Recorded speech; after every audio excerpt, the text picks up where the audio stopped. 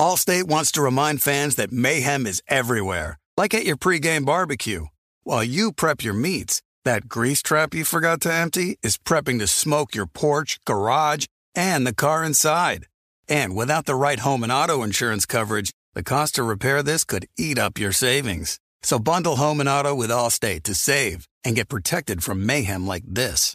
Bundled savings vary and are not available in every state. Coverage is subject to policy terms and conditions.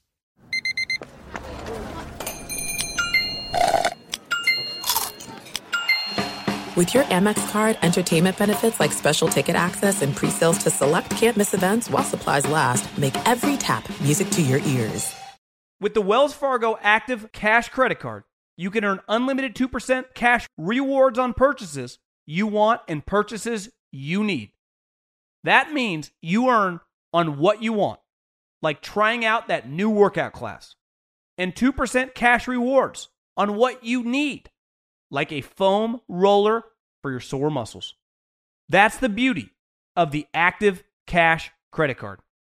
It's ready when you are, with unlimited 2% cash rewards. The Wells Fargo Active Cash Credit Card. That's real life ready. Terms apply. Learn more at wellsfargo.com/activecash. The volume.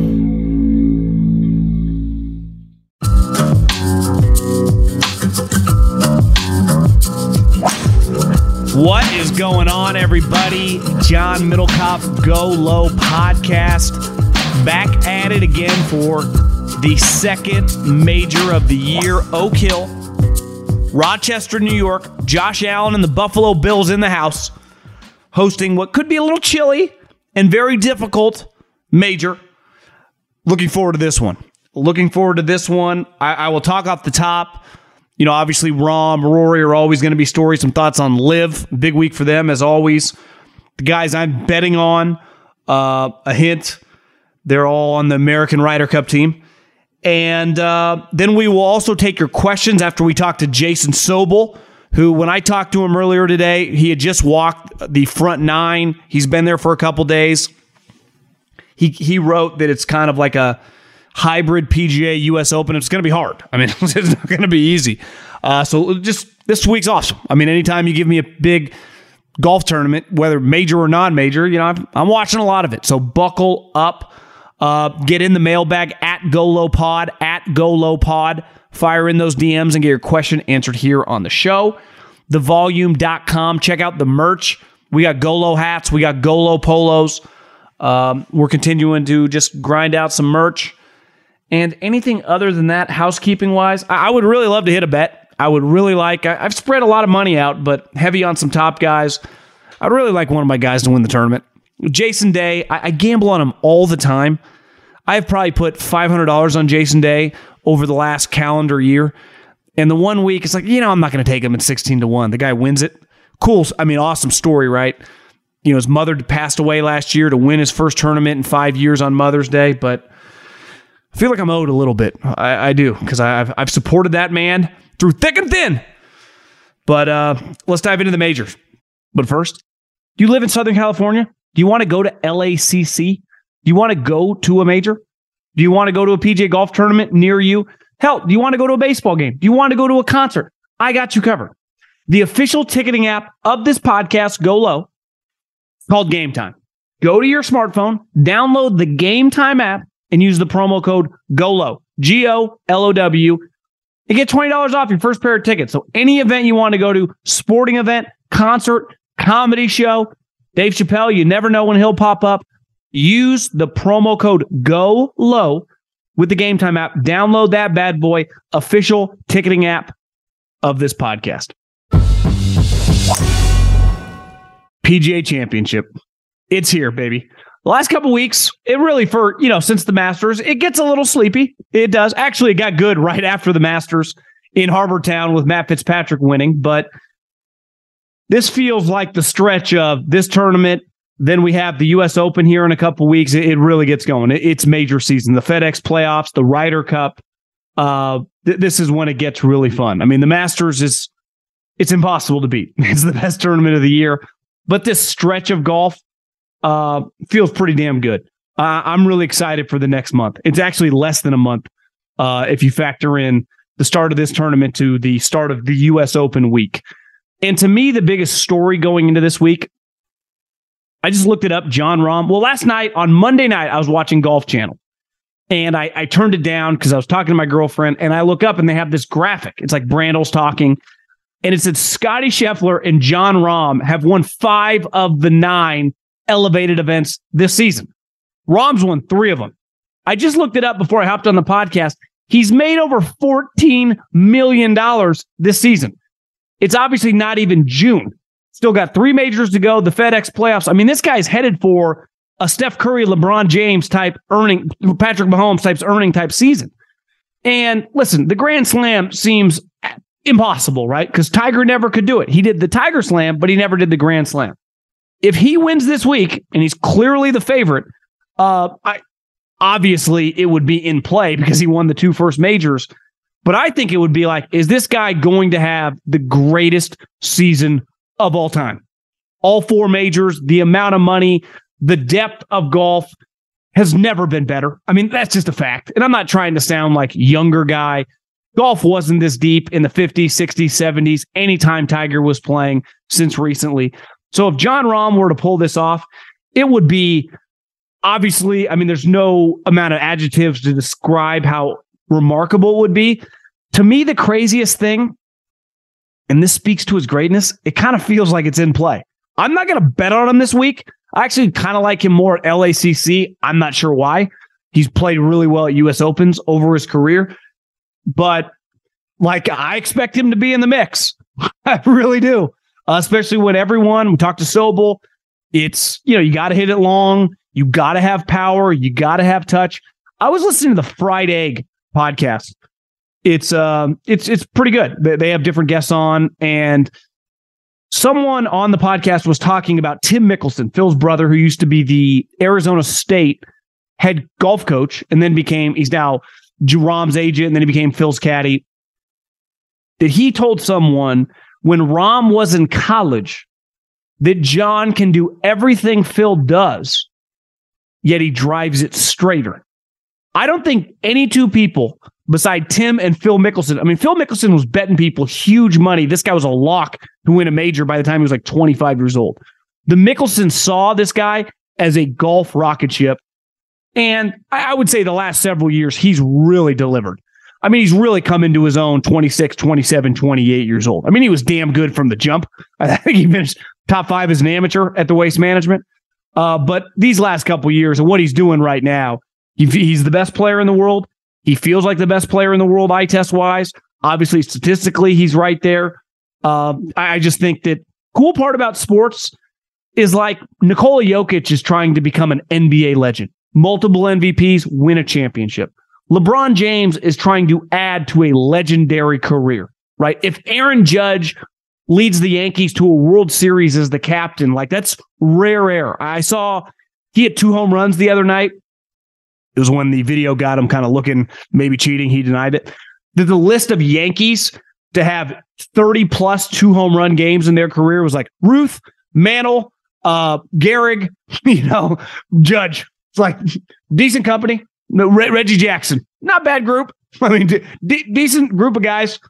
And, I think Rahm would enter, this is what happened because Spieth and Rory won those majors so early. It feels like Rahm is somewhat the opposite. It kind of like in the peak of his powers came a little bit later in life. It's like, would this guy be headed, toward 8 majors and just as an all-time like Jack, Arnie, Tiger, Rahm, Trevino, Phil, like kind of that group, and that's where I would bet on him going. But you got to start racking up those majors. And I think he was quoted as saying that he would choose way more majors in the Grand Slam.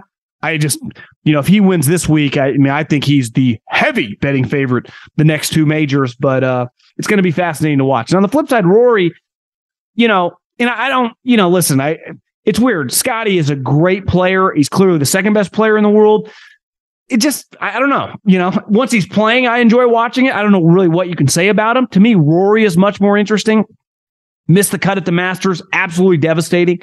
I mean, it was embarrassing and he disappeared. And now he's back. He feels like he's flying under the radar. His odds have dropped significantly. I mean, you can get him 13, 14 to 1. This guy just a month ago was right there with Rahm and Scheffler being 7, 8 to 1. And now they've basically almost doubled in the wrong direction. So, every time that you just stop paying attention to Rory, he pops. Though when you look at Rory's history at the PGA Championship, which in fairness to this major, even though it's clearly the fourth best major, it usually plays pretty hard. Right, this major plays harder than the Open typically if there's no wind, and definitely plays in terms of relative to par harder than the Masters. So I'm fascinated to watch Rory this weekend. I think there just is pressure on him, to win more majors. I mean, there just is. Now he's definitely taken a backseat from talking a bunch of shit about LIV. I think it's a fascinating week for LIV, right? Because the Masters they played every single year. Phil Mickelson is going to be able to shoot 65 at the Masters, non-Augusta week, probably in his late 60s. Maybe not 65, but I bet Phil in his late 60s can still easily break par at Augusta. And he can be competitive at Augusta probably throughout his 50s, right? Brooks, DJ, Cam Smith, these guys are going to get so many reps at that course. Definitely DJ and Brooks played there forever. It's a little harder to judge. I think these next two tournaments, this one at Oak Hill and then LACC, we'll see how equipped these guys are. To me, I'm more fascinated. Like, that was cool. I'm not trying to diminish what they did at the Masters.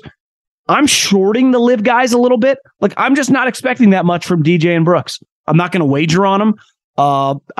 My standard for them is just a little lower, given that I see everyone reacting. A lot of people are going to bet on Brooks. A lot of people think DJ is a good play here. And historically, they 100% would be. But I'm just fascinated to watch this all play out, right? The Masters is a very, very, it's an outlier from the other majors because it never rotates. And once you've played it 10 times, 10 times 4, all your practice rounds, I mean, that's a lot of reps at one individual place, right? We'll see. We'll see. I would, again, like I said, I'm not gambling on any of these guys. I hope that some of them are in the mix. I think it makes it for much more interesting and fascinating television. But I think it's going to be a little more difficult. And I would be a little, if you told me that more than half of these guys missed the cut, I think stuff like that's on the table. Just because I think good players at tough courses, US Open, PGA, just miss the cut. It's difficult. Listen, the guy that I'm betting on pretty heavily is Max Homa. And his odds, I got him at originally 32 to 1. I saw his odds were closer to 35, 36 to 1. Now, to me, he's in the group of the people I'm putting money on, Xander and Tony Finau, who have had much more success over their career and have been consistently on the PGA Tour much longer than Max. They just haven't won a major. To me, it feels inevitable. And listen, guys can go a whole career and be great players and not win a major, but it feels like Tony Finau and Xander Schauffele are going to win a major. Well, I've wagered on him. Max Homa also feels inevitable, though he has clearly done way less. But Max plays well on tough golf courses. He won the Wells Fargo last year at TPC Potomac or whatever in DC. That was like freezing cold, impossible conditions. He's won at Torrey Pines. He's won at Riv. Like, his game translates to tough golf courses. He just has to prove it.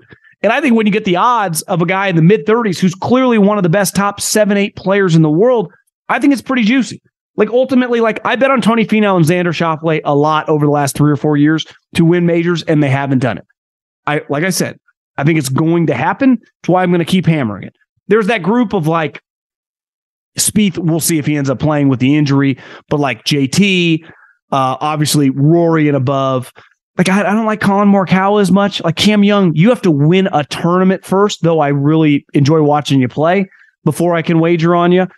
But then there's the group of, I do think there's a fascinating group this week that has a little bit longer odds that you probably safer to play top 10s, but I do think could win the tournament, right? I think Tyrrell Hatton and Tommy Fleetwood are guys that could easily be in the mix Saturday and Sunday. Now, can they get it done? Can they hammer it home, especially Tommy Fleetwood? He hasn't done it yet. Does he have the game to win a major golf tournament? Of course he does. Gary Woodland, you can get him like 100 to 1. His top 10 odds, probably like 12 to 1. He's a guy, played well at the Masters this year, has won a U.S. Open, so he plays well in tough conditions, has played well this season. Like, that's pretty interesting because this is a golf course where you got to hit it long. You got to have power. It's a second shot golf course. And Keegan Bradley's another guy. Again, longer odds, 90, 100 to 1 range. I think by the time, Thursday comes around, that number might be closer to 80 to 1. But these are guys, Hatton, Fleetwood, Keegan, and Woodland. I understand not putting some juice down on, to win, just to win outright. But I think top 5s and top 10s are awfully juicy. And then I can't argue with you any of the group of the Hovlands, the Sungjae Ims, even the Cam Young. Like I said, he hasn't won yet, but he's going to win. Like that's inevitable. Like if Zalatoris hadn't gotten hurt, like he was going to win several times. It's just like Max Homa. You start playing that well, you just start winning. These guys, Sam Burns, it's hard. There's so many guys in the 30, 40 to 1 range that are tasty. And that's what makes these majors fun. Can you go wrong putting all your money on Rahm or Scheffler or Rory? Like, I wouldn't call you an idiot. Rory feels a little bit, more fickle. If you just bet on Rahm every single major moving forward, that might be the right play. Hell, if he wins 2 of the 4 and you put $1,000 on him, I know you wouldn't put 1,000, but hell, I don't think it's that crazy, right? You just would have won 9 G's at the Masters. You'd win 7 G's in the next couple if he wins another. So even if you lost 1,000, you'd be up what? $15,000. So that actually might just be the smart play. And if he wins this tournament, I'm for sure betting the house on him to win at LACC. So I'm excited for this. I like watching guys play tough golf courses. I like it when it's hard to make birdies. I know these guys all complain about long par 3s. Like, I'm sorry, it's fun to watch. Like, I know that you can hit 160 yard, 9-iron, 3 feet. Like, I like watching you hit a 3-wood into the wind.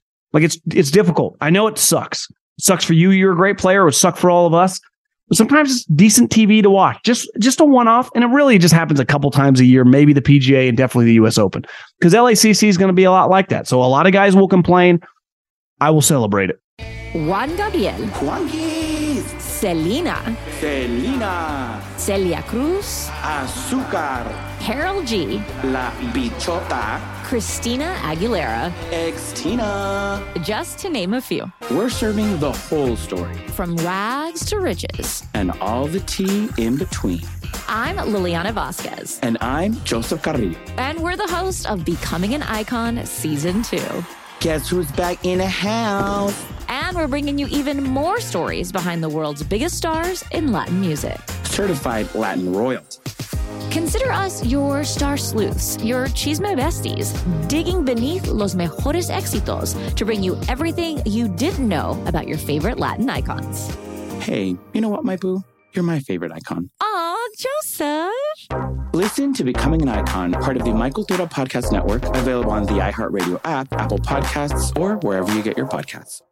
The Nikki Glaser Podcast. Her roast of Tom Brady stole the show. Now she's talking about it on the latest episode of the Nikki Glaser Podcast. I said, tell Tom Brady that I'm the Tom Brady of roasting. Lots of people roasted the GOAT, but only Nikki is still being talked about. Every time I refresh my DMs, it's 14 blue check marks of people I didn't even know who knew me are writing like paragraphs to me. Hear that in all episodes of the Nikki Glaser Podcast on America's #1 podcast network, iHeart. Open your free iHeart app and search the Nikki Glaser Podcast to start listening. Okay. Coming to you from Oak Hill with Marv Levy. Jason Sobel. What is going on? Second major of the year. You can hear him every single day on Sirius XM. He's all over it. He'll be all over it this week. You can find him on the internet writing his betting preview, which I just read. He called Oak Hill a hybrid PGA U.S. Open. I saw some John Rahm quotes. This course is not easy. I know you just walk the front 9. Give me some early buzz on the course. Yeah, just walk the front 9. Just for this, by the way, just because I wanted to be prepared when I came on with you, John. It is, I can confirm, a golf course. There's a lot of grass. They've got some holes in the ground with flag sticks put in the holes. It is a golf course. The two things I will say about this. One is it looks just like a PGA Championship golf course. And what I mean by that is, other than, okay, different weather, different grass types, you could take most of these golf holes and put them on Southern Hills, put them on Valhalla, put them on Hazeltine, and you'd go, yeah, this kind of fits. There's a lot of similarities to all of them. You don't walk this golf course and go, man, what a fun golf course. This looks like a blast. You wouldn't turn it down if you got invited to play. And you look at it, you say, yeah, that's a championship golf course. It's every blade of grass is exactly measured to the height that they want it to be. It's, maintained meticulously, but it's not a fun golf course. It's not a ton different from what we'll see on a usual basis for PGA championships. But like you mentioned, and you stole my thunder there, but I think it's not quite as difficult as a usual US Open golf course, but a little more difficult than a usual PGA championship course. I think it's going to be tough this week, and the wind's going to blow a little bit. I was just speaking with the meteorologist here on site, Stuart Williams, who told me, it's going to be cold, probably get a frost delay on Thursday morning. It's going to push everything back. I think we're going to have one of those weeks where, it's a little bit of not a start-stop kind of week, but if they don't finish on Thursday, playing catch-up Friday, more guys out Saturday morning, means maybe the leaders don't finish Saturday afternoon. They have to go out in the cold Sunday morning. A lot of things are going to shift throughout the week. Well, obviously, from a gambling perspective, by the time people are listening to this, the tee times will be out. The morning shifts, then Thursday, Friday, and potentially Saturday, not quite as intense as Augusta was, but it's, you're there right now. You're wearing a jacket. I see. This isn't, Los Angeles or Arizona. I mean, this is cold. Do you think that impacts the draw this week is a big deal, dependent on how windy and cold it is on a specific morning, either Thursday, Friday, or Saturday? Yeah, planned very, very well, by the way. I wore a pullover over a hoodie and then walked the golf course. Now I'm sweating. So I don't know what any of that means other than I overdressed for this. But I will say that, John, I'm having a hard time figuring out exactly who this might favor because, like I said, first thing in the morning, you get out here, even if there is a frost delay, once the frost delay is over, you've got colder conditions. The ball's not going to be flying as far. I think it's going to be really tough in the morning. Later in the day, though, the wind picks up. And so, okay, it might warm up 15 degrees from 8 a.m. to 3 p.m., but the wind might be blowing 15 miles an hour more later in the afternoon. And so I'm not sure there's a specific advantage either way. From what I hear, Thursday afternoon and Friday morning, so the late early wave may be a little bit better this week than the early late wave. I don't know that I'd base all my bets on it. I don't think that I'd sit there and exclude anybody who is in the early late draw, but maybe a little bit easier for those guys in the late early. Before we get into specific players, theme on this course, just seeing from a lot of you guys that are there, carry distance off the tee is a pretty big deal. Obviously, second shot golf course at any, major championship is big. And this isn't just driver wedge, right? You're talking for some guys, driver 4-iron, driver 5-iron, even, you can say driver 6-iron for some of these guys, but some of these guys hit their 6-iron 210 yards. So you have long second shots, correct, into these holes? You will have some. Yeah, there's a whole lot of 490 yard par 4. So yeah, you're going to have some long second shots in. There's elevation as well. I will get back to it. Look, I say this before every major championship, and I don't mean to make some mockery out of our own self-analysis and what we're trying to accomplish in the days leading up to a major championship, because I'm in the prognostication business and I'm trying to help people figure out exactly the type of player that could and should play well on a specific course. But it goes back to what we say before every single major championship, or at least almost every major, which is, well, you got to hit it long off the tee because, this is not a short golf course by any means, but you don't want to hit in the rough, so you got to be long and straight off the tee. And then, boy, you got to be dialed in with your you can't miss these greens. But if you do miss these greens, you've got to be able to get up and down from around the greens. And even if you don't hit it tight with your wedges, you've got to make some putts. If you don't putt well, you're not going to win this thing. And so there you go. That's golf. You've got to hit it long and straight, hit your irons well, get up and down with your wedges, and roll in lots of putts. That's the type of player that's going to win here this week. Does it have a feel, you've been to these last two majors over the last month, that Scotty and John Rahm combined have separated themselves as just going in, they feel even more than Rory? Obviously, the top 20, 25 guys, golf's probably never been deeper, separate even from the odds, but just being out there.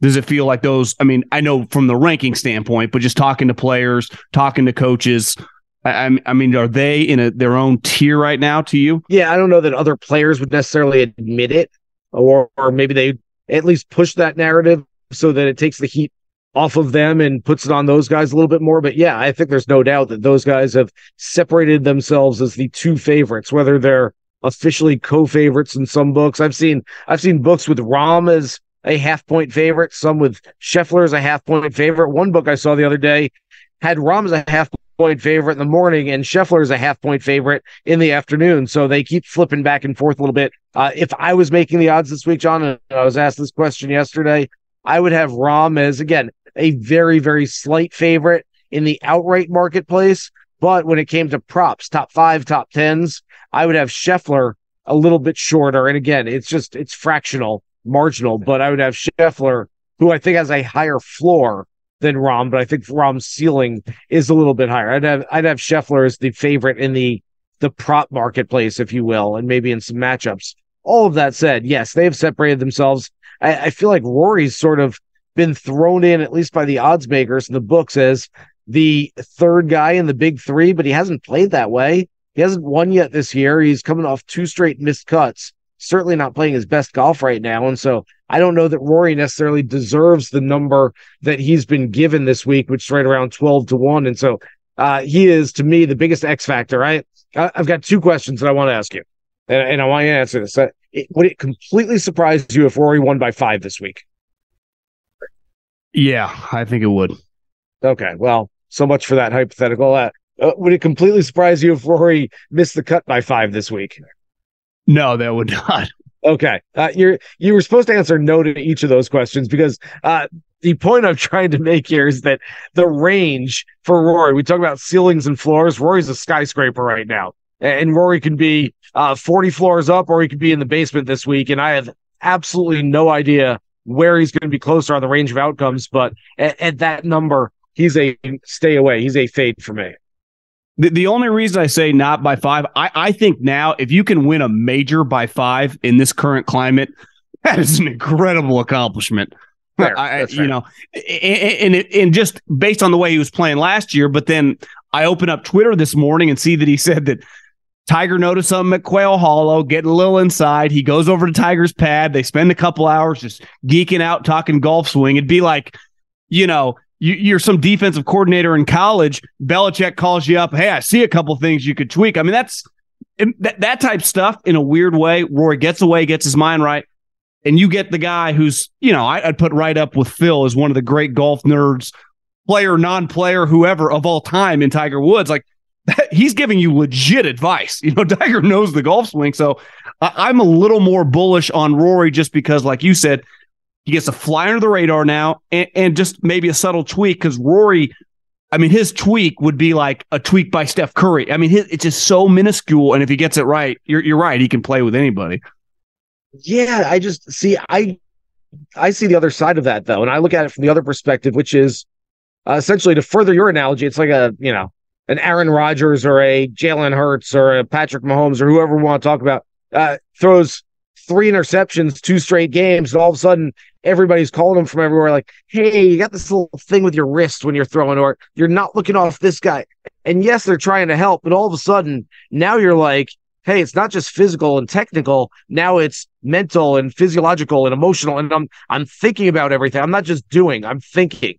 And I wonder if getting all this little advice, even if it's just little tweaks, little things here and there, Rory is a very analytical guy.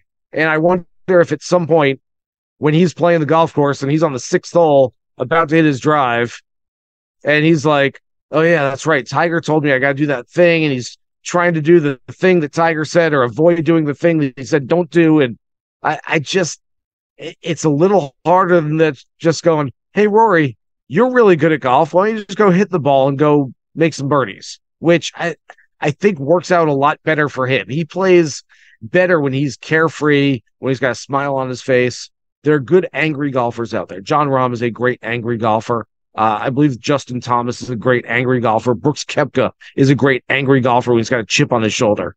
When Rory's frustrated, you can read it on his face. I mean, I've said before that when Rory's not playing his best golf, you don't need to look at the scorecard. You don't need to look at the leaderboard. You can just look at his face and you know that he's not playing well. And by the same token, vice versa, you can look at him, he's bouncing down the fairway, he's got a smile on his face, and when he's playing well, you know he's playing well, and you know he's kind of got it. I just wonder if getting all these little tweaks and all this little advice, even though it's coming from a good spot and it's coming from people that are trying to help him, I wonder if at some point Rory looks at himself and is like, what? I can't, there's too much noise inside, and I can't succeed with all the noise. Before we get into your picks and some of the guys I like, one big picture thing on Jon Rahm is I would say the most historic thing of my lifetime in golf is obviously the Tiger Slam. You know, Jordan, Rory, they had their moments of winning the majors, which was sweet. Koepka, obviously, that 2-year run of winning all the majors. But if Jon Rahm pulls this off, he would then be the heavy favorite at LACC. We know how well he plays in the Open. Obviously, just based on the number, the Grand Slam would be on the table. But it would feel like, oh my God, we'd be looking at truly one of the great golf seasons of all time. And financially, he'd be looking at like, you know, a $40, $50 million golf season just on the course. All of that is true. And, you know, not that we shouldn't go too far ahead and think about that stuff. Or the antithesis, which is Rahm finishes in 23rd place this week. We start talking about a Masters hangover because he hasn't played his best golf since then. And we're like, it can go in either direction. But you're absolutely right about that. No player has won the Masters and the PGA in the same year since Jack Nicklaus back in 1975. Only 2 players have won the first 2 legs of the Grand Slam in the same year in the last 50 years. That was Tiger in 2002 and Jordan in 2015. And so he can certainly reach some rarefied air and join some pretty elite company if he's able to win this week. And you're right, that all of a sudden puts him on track for, well, next month, LACC. U.S. Open fits his game. I've always thought that he should be a really good Open Championship player. I mean, this guy's played a lot of links golf in his career too. So it's very easy for us to sit here and connect the dots and try to give him 3 more majors this year and go, well, Jon Rahm just had the greatest year in golf history and he won all the majors. That's very possible. It's also very possible that things go wrong and he can't follow his Masters success. The same thing that happened to Scotty at this point last year. Look, Scotty didn't have a bad rest of the year by any means, but at some point golf is cyclical and you hit these ebbs and flows. Rahm actually talked about in his press conference today that, you know, you just try to make sure the lows aren't that low and don't last very long and then get back to the highs of it. And he understands that very well. He's very well spoken about success and what it means and trying to overcome failures. And he's very astute in those observations. And look, you're not wrong about any of it. We certainly could see that from Rahm, but it's probably too early for the Grand Slam talk. I'll throw that much out. Okay, your pick and why? I went with Sungjae Im. I'm going based on a trend, not at Oak Hill itself, even though he kind of fits the ball striker mentality of a Jason Duffner from 10 years ago. Just plot it around and don't do anything too special, but don't get yourself in trouble either. The trend I'm looking at is over the last 3 weeks, the winners we've seen: Tony Finau at the Mexico Open, Wyndham Clark at the Wells Fargo Championship, Jason Day at the AT&T Byron Nelson. What did they all have in common? They were all playing really, really good golf. This was not a one-off. It was not an outlier performance by any of those 3. It was, I'm playing great golf, I'm trending in the right direction, and all of a sudden I had a little bit of a spike week where things went my way, a couple of putts drop in the hole, and you're going to win after playing that type of golf. Sungjae is one of these guys, and I've got Xander Schauffele second on my list, and I'll have outrights on him this week as well. But guys who are playing really, really well, good enough to win, that just essentially need a couple more little things to go their way, and they're going to be at the top of the leaderboard. And so I've told you before, I look at him as a guy that might not be in the conversation with Rahm and Scheffler, and might not be even in the next conversation with, say, Rory and Cantlay and Xander, but I don't think Im gets enough credit for being as talented as he is and being in the same tier as a Morikawa and a Spieth and a, who else is there? Victor Hovland. I think he's just as good as those guys, maybe not as accomplished, maybe not hasn't won as much as those other players, but I do think it's coming for Sanjay pretty soon. Yeah, I'm with you on. I got tickets on Xander and Tony as well. Two guys I think in that 30 to 40 to range, Hatton and Homa. If this was, the Facebook Open or the whatever Yeti Open, that was a elevated event, we'd love that number. You'd be all, but it's a major, and you're like, Homa hasn't really showed it yet. Hatton, plays really well in all these big tournaments. I heard some comparisons to Bay. It's a different, obviously, with the Lakes, but Bay Hill when it plays really hard to this course. You see any similarities there with Hatton's had success? Yeah, not as fiery as Bay Hill, and obviously the weather patterns are completely different. But yeah, I can see, just in the difficult nature of it, Hatton is a guy that I have a hard time backing, at least pre-tournament, because I don't know what his mindset's going to be. He is so volatile on and off the golf course that they might overcook his burger in player dining today, and all of a sudden he's in a bad mood for the rest of the week and he doesn't play well. Or I don't know, he might just take to the city of Rochester and go, wow, this place is pretty cool. I got a good dinner the other night and be in a good mood all week and play really good golf. I have a hard time backing a player who just has a personality and a game that's that volatile. So he is playing well, though, and I can certainly say it. Homa's a guy that I really like this week. And this is going to be a very strange comparison, but I see some similarities between Oak Hill and TPC Potomac at Avenel Farms, where they played last year's Wells Fargo Championship because Quail Hollow is being prepped for the President's Cup. And Max went and won that golf tournament in chilly conditions with some wind. It was wet in the morning. It was a big golf course, lots of rough. That's essentially what we have this week. And I know Homa hasn't played his best golf in majors, only one finish better than 40th in 14 career starts, but it did come at last year's PGA Championship. He finished 13th at Southern Hills. So I do think that there's some thought that he could play some good golf. And he's just, quite frankly, for him, it might be more mental than anything else. He is trying to talk himself into the fact that he's one of the world's best players. I think he knows it and understands it. He's just got to play like it. I think there's a good chance we see him do it this week. Two guys that, you would have said a year ago, as the LIV thing was unfolding, that would have had LIV written all over them, would have been Jason Day and Ricky Fowler. And I have so much, obviously they were super rich, so they didn't have to make a decision just strictly based on money, but the way their games were, and they stuck it out and they battled. Obviously Jason just won. Ricky's, resurrected his career. I don't know, either of those, especially Jason Day, went back-to-back. It's pretty difficult. Kind of like him at LACC. But both those guys, top 10. I know you liked Ricky as a top 10, or maybe it was top 20, but those guys to compete, or Jason Day, that's asking a lot to go back-to-back weeks playing at a really high after that high last week.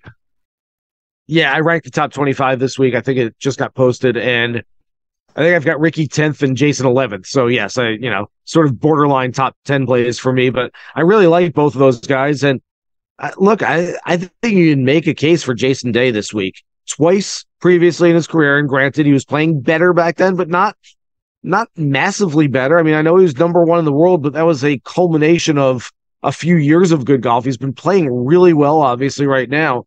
But twice, 2015 and 2016, he won in back-to-back starts. So there's a little precedence here for Jason Day to go out and play well again. Plus, he's got that monkey off his back. It had taken him just over 5 years to win again on the PGA Tour. Now that he's done it, sort of a free roll this week, and I kind of like that about him, that he doesn't have to play with the pressure, the internal pressure of trying to chase something that he once was. He can just go out there and play golf this week, and I would not be surprised if Jason Day won this golf tournament. I think there are a ton of parallels right now between Day and his career and Ricky and his career. Now, Day is sort of gotten to the peak of that mountain as world number one, as a major champion that Ricky was always searching for and never quite got to. But Ricky is playing as a top 15 type player on the PGA Tour so far this year. He's another one of those guys. And I mentioned this with Sanjay, I mentioned it with Xander, but he's another one of those guys where the performances sort of outclassed the results so far this year, due for what we call in the industry, and I hate this term, positive regression, which sort of sounds oxymoronic, but I haven't found a better term yet.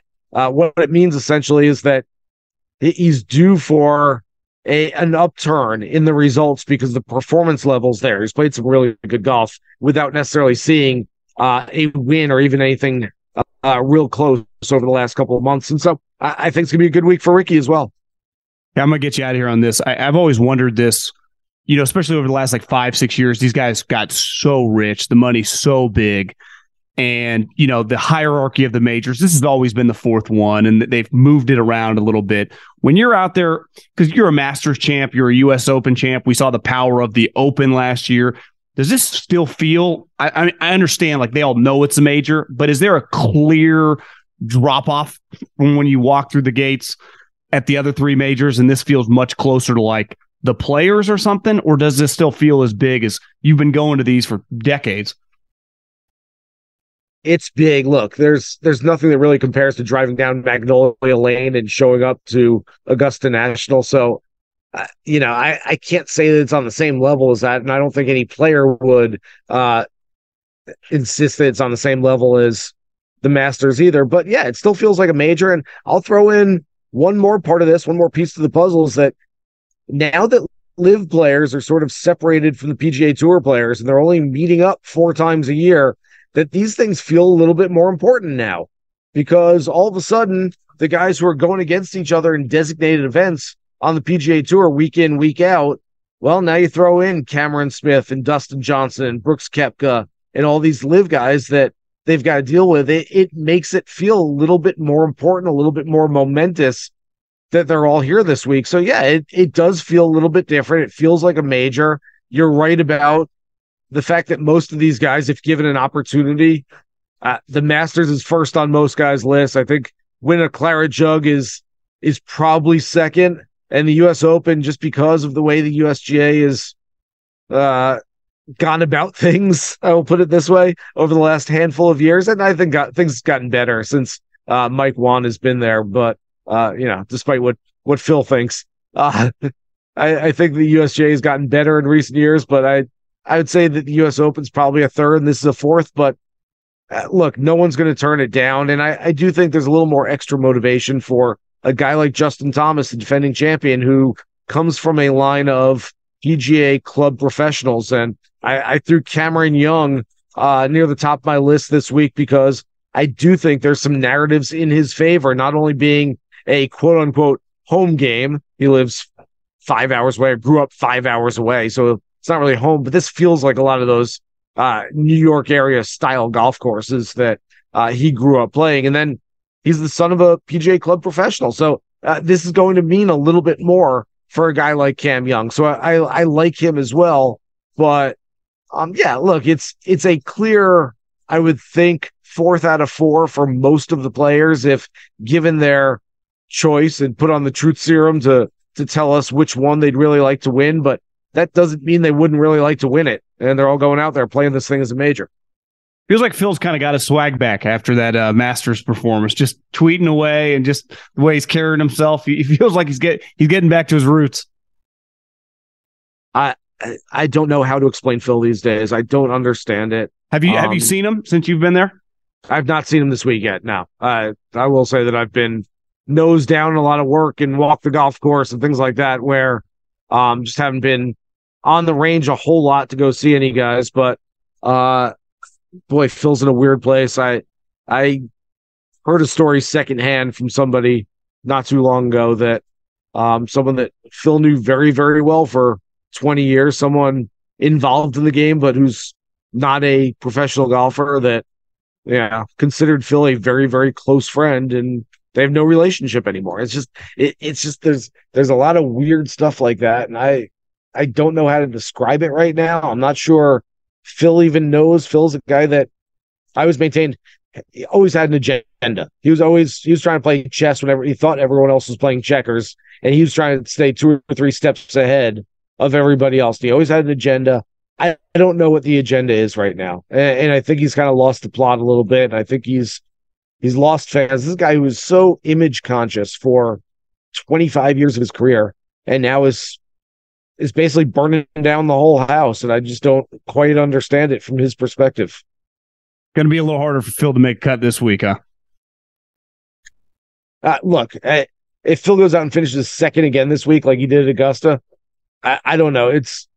I brought up the fact that we might have talked about it on the pod last week. I was talking about it on the radio show that I look at the U.S. Ryder Cup team as having, I think there are 10 spots that, barring injury, illness, massive slump, that are probably, the names are penciled in, if not in ink right now. Yeah, we did. And then 2 spots that are like wide open. And I brought up on radio that one of the live play, DJ Brooks, somebody like that.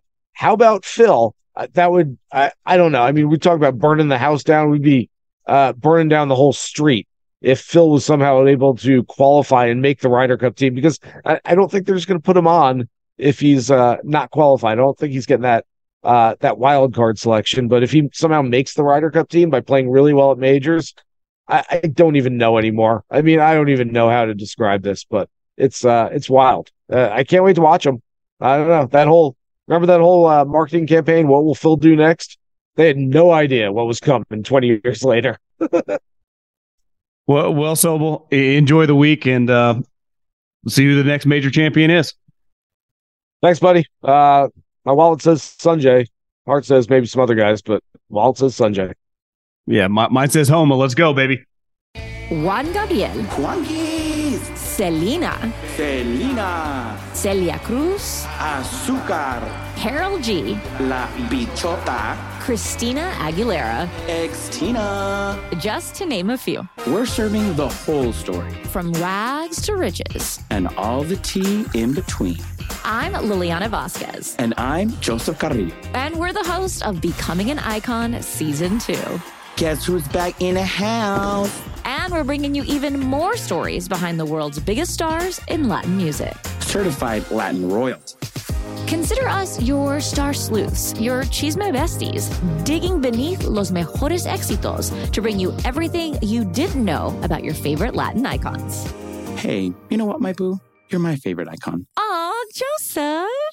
Listen to Becoming an Icon, part of the Michael Dura Podcast Network, available on the iHeartRadio app, Apple Podcasts, or wherever you get your podcasts. The Nikki Glaser Podcast. Her roast of Tom Brady stole the show. Now she's talking about it on the latest episode of the Nikki Glaser Podcast. I said, tell Tom Brady that I'm the Tom Brady of roasting. Lots of people roasted the GOAT, but only Nikki is still being talked about. Every time I refresh my DMs, it's 14 blue check marks of people I didn't even know who knew me are writing like paragraphs to me. Hear that in all episodes of the Nikki Glaser Podcast on America's #1 podcast network, iHeart. Open your free iHeart app and search the Nikki Glaser Podcast to start listening. Okay, let's bang out some questions. At GoLow Pod, fire in those DMs on Instagram. Lucas, fellow bald brother, love the football podcast. Recently was shown this pod by my buddy who loves golf. I don't even follow or like golf. Still a great listen. Appreciate it. Double question. Do you think that Phil Mickelson will win another major in his career? Also, do you think the PGA events would be high paying without Liv? No, they would not. Not this year. Liv definitely forced their hand. I think Phil Mickelson could win the Masters. Maybe the right course if he was on, it would have to be probably the next 3 or 4 years at the Open. You know, Phil, in a weird way, he's never been injured. He honestly could play well at the Masters and the Open Championship for the next foreseeable future. I think like this week in U.S. Opens, well, one, he hasn't had much success in the U.S. Opens in a while, and I think the PGA Championship has some similar. I know he won it a couple years ago. Little freaky deal, unique kind of outlier course for the type courses they play. So I would say, yeah, it would be, if you told me he's tied for the lead, middle of Saturday at the Masters, or in the mix at the Open, kind of like a Tom Watson several years ago. I know Tom was older. Maybe it was Tom 58 at the time. Was that a decade ago? So yeah, he's never been injured. And his swing has kind of been the same for 20 years. So no faith that he can compete, though, at the middle 2 majors. Zero, not the U.S. Open anymore, and not at the PGA. Feels good, man. Do you watch any golf content on YouTube like Good or Bob Does Sports? I feel like you would enjoy Bob Does Sports with a sense of humor. Bob just did a video with Johnny Manziel, and it was gold. I had to buy a jersey after that. I love Bob Does Sports. During the Super Bowl, we were going to dinner. Me and my girlfriend were meeting some people downtown. It was actually, I think, was that Doug Gottlieb? Yeah, I think we went to dinner with Doug Gottlieb and his girlfriend. And then after they went home, and I was like, yeah, let's go get a cocktail. Walked across the street to the Barstool Bar. And those guys, Bob, Cold Cuts was not in there. It was Bob and FP were in there. And I told Maria, I'm like, I don't think you realize how famous these guys are. And I loosely said hi to Fat Perez. He walked by, but I didn't go up to him and start bullshitting with him. And Maria's like, those guys? I'm like, yeah, I'm telling you. I played golf probably a month ago. I love their shit. I find Bob hilarious. FP's a stick. Cold Cuts is, a pretty special character. I watch some of the good stuff. I respect, their game. It doesn't do much for me. Clearly, they've built an incredible business. A lot of respect for what they've done ahead of the curve. Bob Does Sports, probably more my style. I like that. I saw that Rappaport, Dan Rappaport, who works for Barstool now, did a pretty cool thing where he caddied 9 holes for Thagala. I like that. I watch golf content for sure. I watch all the Bob Does Sports stuff. Those guys, Bob's fucking funny, man. I mean, those guys are gold. So big fans. Yeah. Oklahoma native here. Live Golf just hosted their tournament this weekend. The atmosphere was electric. There was a lot of action. Skydivers, Live Golf flags, an overall great experience. My question, do you think the PGA adopts any Live Golf entertainment tactics to appeal to the golf audience? Good question. Even at the Waste Management, I don't think we're ever going to get on the PGA, especially these elevated events, the music. Though, like when I play golf, whether I'm playing $100 a hole or just by myself, I play music. I don't think the music is that crazy. Now, blaring it on every hole, I could see where some guys don't like it. What would Liv do? The concerts after the shotgun start is never going to happen because they're always going to have more guys playing than are on the course at one time. Yeah, I think there are elements of Liv. I've never been to one, and I'll be completely honest, I haven't really watched it at all this year, though I do kind of follow the leaderboard, but I have not watched, and I'm a golf junkie, NECW. I think the PGA Tour should always be willing to steal ideas to make their product more fan-friendly. Isn't that what all these sports, their job is? So whatever specific ideas that would work and carry over, that they should 100% steal. Is Jason Day capable of repeating his performance in 15? You called it a few weeks ago. He's had great finishes lately, and, it just hasn't worked out. Might have gotten his swagger back. The only reason I wouldn't bet Jason Day this week is because he just won. How often do people win back-to-back? Now, if you told me Jason Day wins again this year, whether it's at LACC, whether it's one of the elevated events, whether it's at the playoff event, whether it's at the Open, I think it's on the table. He has an elite short game. I remember talking to Hunter Mahan, who played him in the match play final, I think, Dell match play, whatever, a decade ago. And I was like, what made Jason Day so sweet? And at the time, he was long. He's like, bro, his short game and his putting was elite. His short game is really, really good. So clearly, he's a high-level ball striker. If he's hitting fairways, I don't know, quote-unquote, swagger back. Like, is the guy ever going to be the number one player in the world? But, like, could the guy be a factor for the next several years? Hell yeah. I don't see why not. His swing feels much more repeatable. Mentally feels in a really good place. I would bet probably $500 right now at pretty good odds that Jason Day wins a big tournament. I would say last week was not a big tournament, right? He was 16-1 to win the tournament. That's why I didn't bet. The field was kind of shitty. But I think he wins either an elevated event, a playoff event, a major in the next, assuming he stays healthy, right? The back goes, then we got problems. If he stays healthy in the next 2 years, and he's going to rack up a lot of cash. Question for the pod. What would your confidence level be in 24, Matt Fitzpatrick putting on the green jacket? Love the pod. Think of all the guys we talk about, and I'm guilty of this, the Finaus, the Xanders, Jordan, JT, Max. Cam Young, just kind of that group. Sam Burns, probably on the outside of that group, but I mean, we saw when Sam gets hot, he can beat anybody. Rory. Matt Fitzpatrick literally fucking won the U.S. Open last year. I mean, took out Zalatoris and Scottie Scheffler. Matt Fitzpatrick just went toe-to-toe with Jordan Spieth, beat him. Now, Jordan missed a couple short putts, right? But still, beat him head-to-head. Elevated event right after the Masters. Matt Fitzpatrick is really, really freaking good. Like, stud. So, yeah, I would say if you tell me Matt Fitzpatrick wins a U.S. Open, very believable. If you tell me we look up and Matt Fitzpatrick's career ends and he's got 2 or 3, if he's every bit as good a player, I think, is Colin Morikawa. So if Colin Morikawa can win 2 majors, Matt Fitzpatrick can as well. 2024 next year, I mean, I'd say the next 5 years. I mean, he could easily win one. Heading to the PGA Championship on Friday. Any general tips for going to your first PGA event major? I haven't been to a major yet, let alone a tour event in general. Just was wondering your thoughts. Course looks sweet compared to last time they hosted it. Well, you can do a couple things. Last time I went to the U.S. Open, you couldn't really gamble on golf then, in 19 at Pebble Beach. So I just set up shop at a couple different holes and drank and hung out.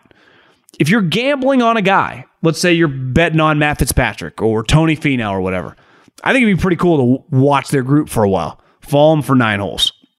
I mean, I think that'd be pretty fun, Now, if you're not doing that, set up shop on a green, on a tee box, and just watch guys come through. That never gets old. I don't think you can go wrong. Now, if you follow a Rory, a Rahm, I honestly, as recording this, I haven't even looked at the groups. Clearly, they put top players together. Can be difficult. New York, a lot of people there. The easiest thing I've found going to events in my life, from the first event I ever went to, U.S. Open, 98 Olympic Club, to just, when's the last time I've been to a golf event? Might have been 19 at the U.S. Open. I tend to just go to a hole. And go to a hole where you get a good view, whether it be a green or whether it be a tee box. Get a couple beers, a couple hot dogs, and just kind of hang. Just wondering your thoughts on LIV right now. Masters put to rest any questions on level of competition, but as someone living in Canada, I literally can't access the tourney unless I subscribe to their app. Leaderboard looked good on Sunday, but it feels very difficult to access. I feel like they jumped the gun on the TV thing and should have stayed on YouTube. I said it to begin with.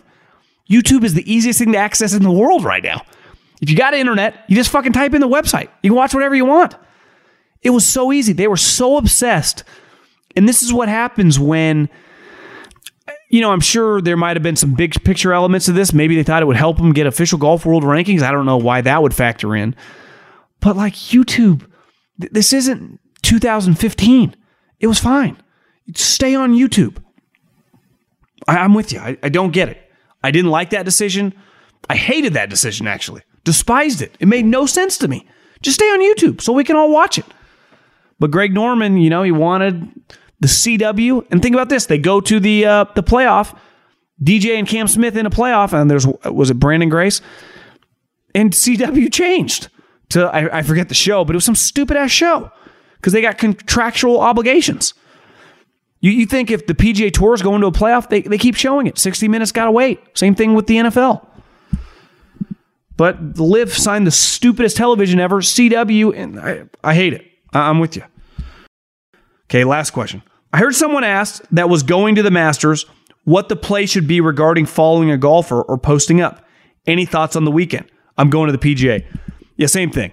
You're gambling on a guy and his group is accessible.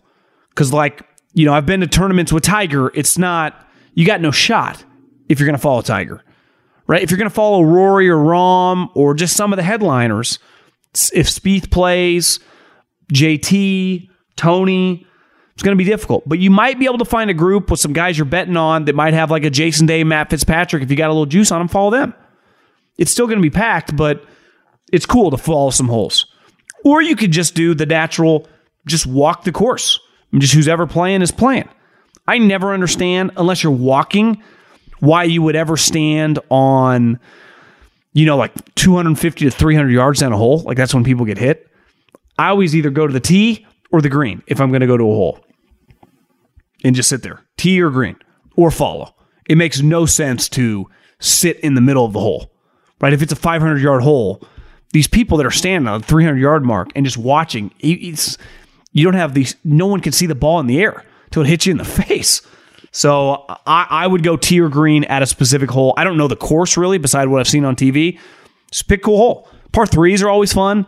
Par 5 greens, if they can drive it. Long par 4 approaches, by the green are cool. So, or just walk the course, get some steps in, have some beers. You feel like you're not even gaining calories because you're walking so much. Appreciate everyone listening. Let's have a week. Come on, Homa. Wouldn't mind Keegan winning either. Got a little kid. He's got long odds. Gary Woodland also I would celebrate. But Tony, Xander, have no issue with either. Big Dick Rick, Terrell Hatton. Let's have a week. Enjoy the tournament. And we got a new major champ potentially come Sunday.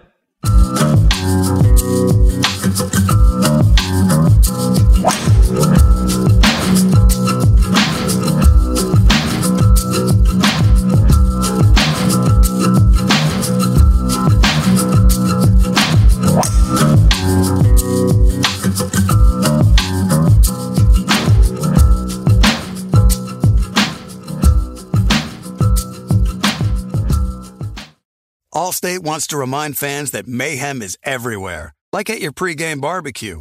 While you prep your meats, that grease trap you forgot to empty is prepping to smoke your porch, garage, and the car inside. And without the right home and auto insurance coverage, the cost to repair this could eat up your savings. So bundle home and auto with Allstate to save and get protected from mayhem like this. Bundled savings vary and are not available in every state. Coverage is subject to policy terms and conditions.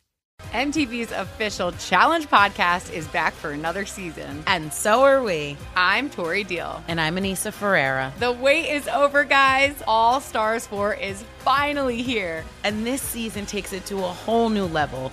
Old school legends, modern power players, and ex-lovers are all competing in Cape Town, South Africa for the prize of $300,000. And we're going to be right here along with you fans, covering every episode on the podcast. Listen to MTV's official Challenge podcast on the iHeartRadio app, Apple Podcasts, or wherever you get your podcasts.